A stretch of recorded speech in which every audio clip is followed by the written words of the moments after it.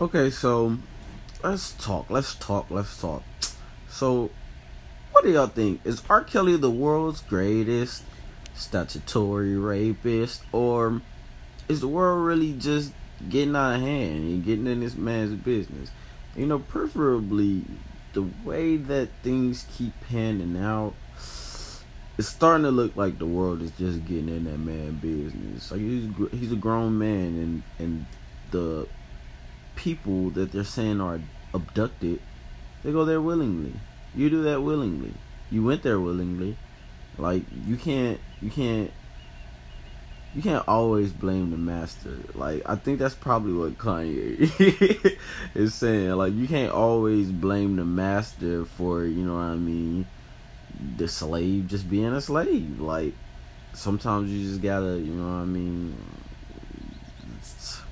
hey, I don't think there's an easy way to say that. That's why it's so hard to say. But like, nah, nigga, like, for real, like, you can't always blame the master. You can't always blame, the person that looks like they're in charge. You have free will. Everybody has free will down here.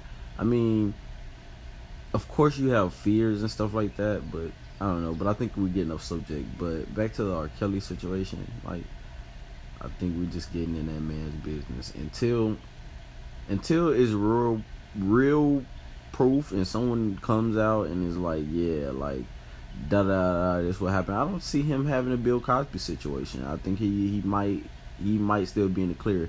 Like, yeah, people are gonna stop listening to him or whatever, but I don't know, cause my phone still got R. Kelly in there.